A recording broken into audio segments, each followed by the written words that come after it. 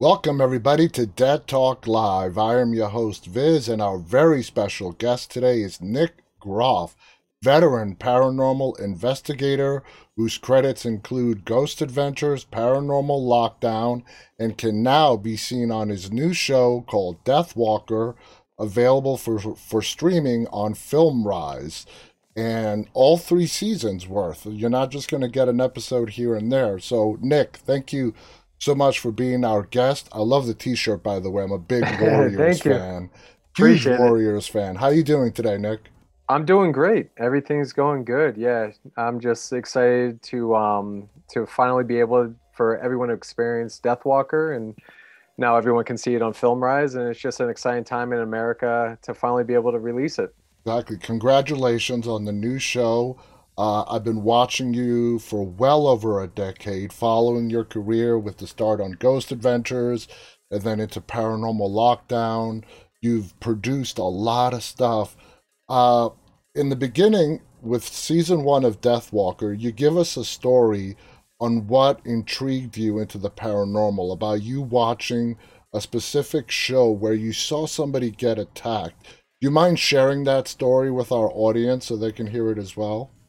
Yeah, on a show called Sightings, I saw the Sally House episode, and it was, I think, close to October, probably around 2004, I think it was. And that really intrigued me further into understanding how can something from beyond actually physically harm the living. And I really wanted to know, I wanted to see it, experience it. And ever since then, I just kind of set on a quest to look for the paranormal and see if I can document it. When I was a kid, about 8 years old, I had a near-death experience, and that kind of put me on my path to looking for the supernatural. And as I grew up, I was interested in UFOs, extraterrestrials, and over time, I just started documenting my own footage, and that kind of turned into a documentary. And then from there, the rest is history. I just started creating and going to more paranormal locations to investigate and turn into ongoing series. And look, 18 years later, I mean, I it's know. it's amazing how life works out. Now, season one starts out with, well, in all three seasons, you and your cousin Justin. Just the two of you. Did you two start this on your own? Let's say, let's go to a couple of houses, locations, let's film it, and then just see where it goes. Or did you Yep. guys have a more detailed plan in mind? No, that was kind of what it was. We wanted to put a couple of theories that we had to test and compare two locations to see if they can kind of have the two theories in a narrative sense, kind of validate some of the evidence that we were collecting. So that was kind of the first pilot, I would call it, first Mm-hmm. 5 episodes. And then over time, we wanted to see a little bit deeper and more hard hitting, which was like season two, is what we're calling it, the Sally House episode, where I was finally able, after all these years, to go back and investigate it. So I was very excited. I slept there. I stayed there for a couple of days, and I've never experienced something like I did at that location. Actually, having physical scratches show up on my body as we're actually filming it at the same time. So that was very amazing. So we kind of take this narrative approach where it's an overarching throughout the whole series. So in season two, it's something, can something physically harm the living? And that's Mm-hmm. kind of what we go after over the course of 15 episodes. And then in season three, we go after, can something overtake your mind, body, and spirit? So it's this really interesting overarching story, and then over the course of 20 eps in each season. Now, going to that original theory that you just mentioned, that you mentioned in season one, where the paranormal can very well be uh, not only another dimension, but us, past, present, future, all combining, overlapping, and we're just hearing echoes. And I've thought about that as a possibility even before you mentioned it. And the truth of the matter is, we don't know. Okay, Right. uh, you you and other paranormal investigators get intelligent responses. Is that theory still open for you, that it could be a time dimension thing where we are hearing echoes either from the past or to the future, maybe of ourselves? I think so. I think we always have to keep evolving our minds. We can't be stuck in one scenario where we have to say, oh, that's what it is, X, Y, and Z. I think that's the problem when science can't prove that it's something by just dissecting it and saying right in front of you, this is what it is. It becomes unexplainable. So I think we have to theorize in order to understand, what are these possibilities or what else is out there that we're missing.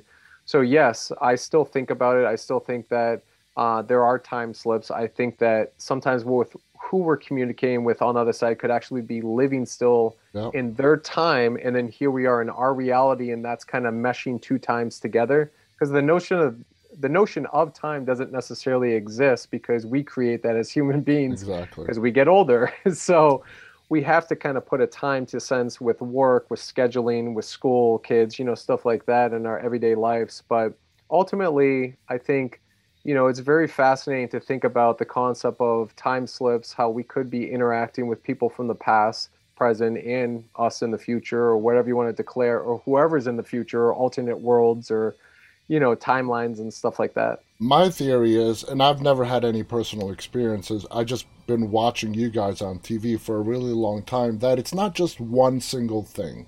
I Mhm. think it's a combination of things that are happening. Now, each investigator has their favorite go to tool, device to use. You use the Geoport, not only in Deathwalker a lot, but a lot also in Paranormal Lockdown. First of all, explain to our audience what the Geoport does, and why is it your choice of device to use in investigations? Yeah, so I was using that a couple years ago. I started using the Geoport a lot, actually on Paranormal Lockdown. I had it custom built. That specific device was made solely for me, just based on some ideas with EMF, electricity, and vibrational waves. So I had it developed, they made it, and it was really fascinating. What I learned is, because I'm a very logical thinker, so I was like, okay, what's going on here with some of the intelligent responses? But I started to realize that there's a medium, in a sense, attached to this device on the other side that's communicating with other spirits through that device. And I Okay. really believe it's some sort of entity that's still attached to the device. And that's why I started using it a lot, because I was getting these really highly intelligent responses to my questions at very haunted locations.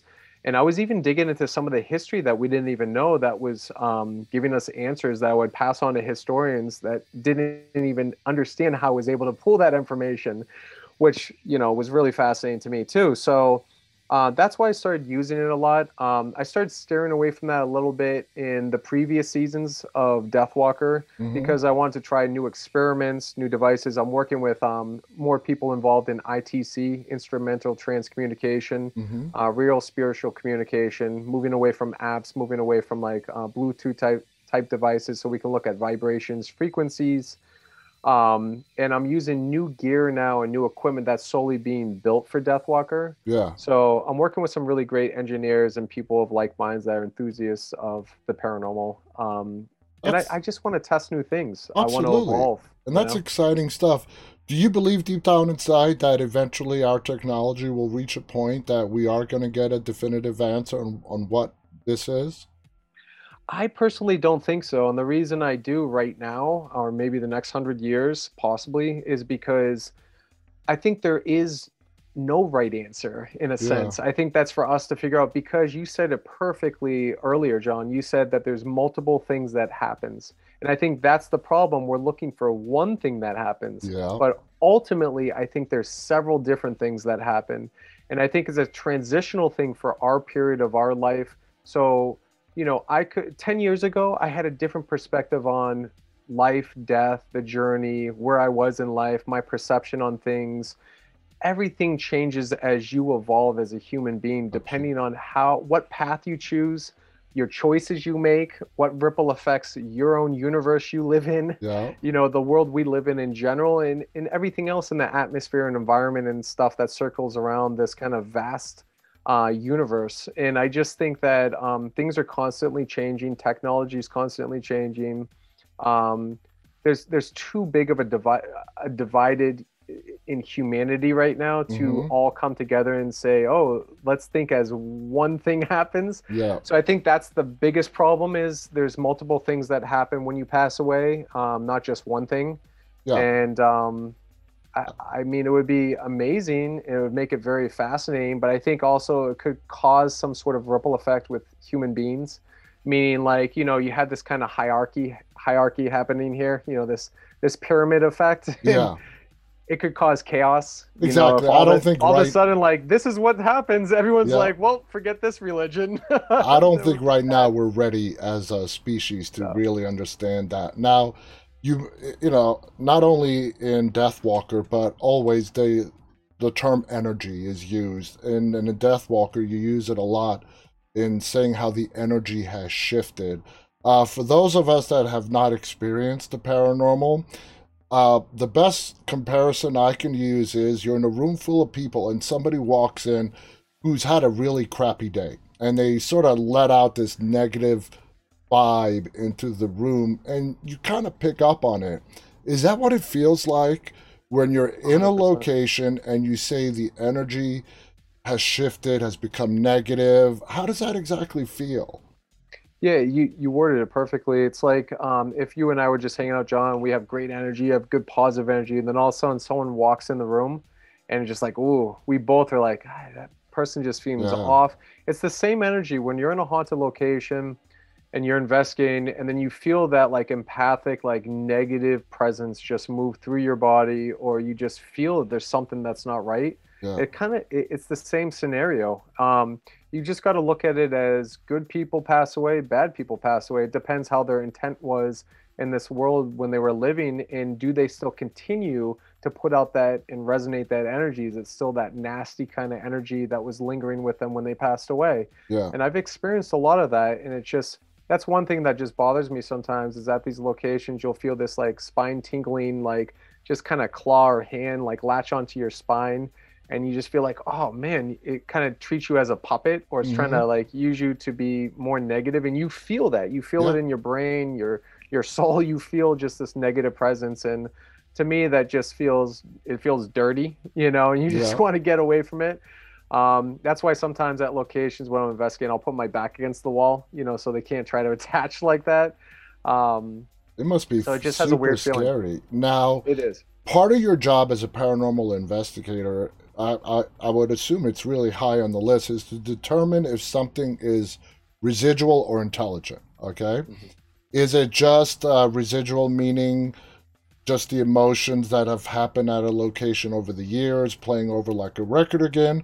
Or is it something, a being there that is intelligently communicating with you?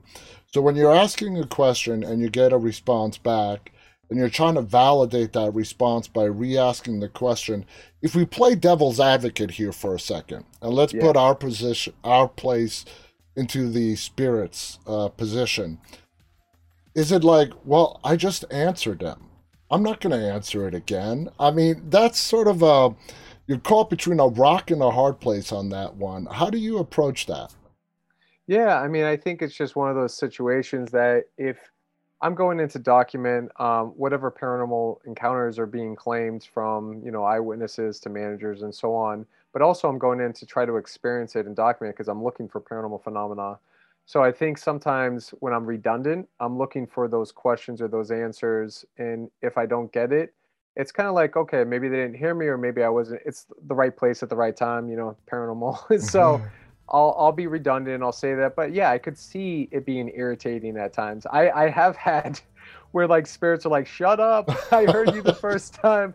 So I'm like, "All right, my bad." So I totally understand that perspective. I try to be respectful to that manner too, just to remember that I'm not just this guy running around these decrepit locations.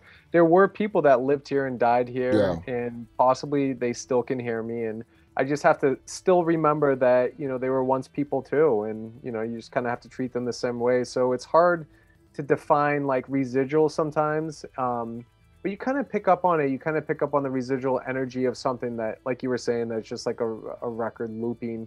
And it's just this continuation of this location releasing, a door shutting, knocks, Yeah. phantom footsteps is a big residual energy that I always see happening or hearing.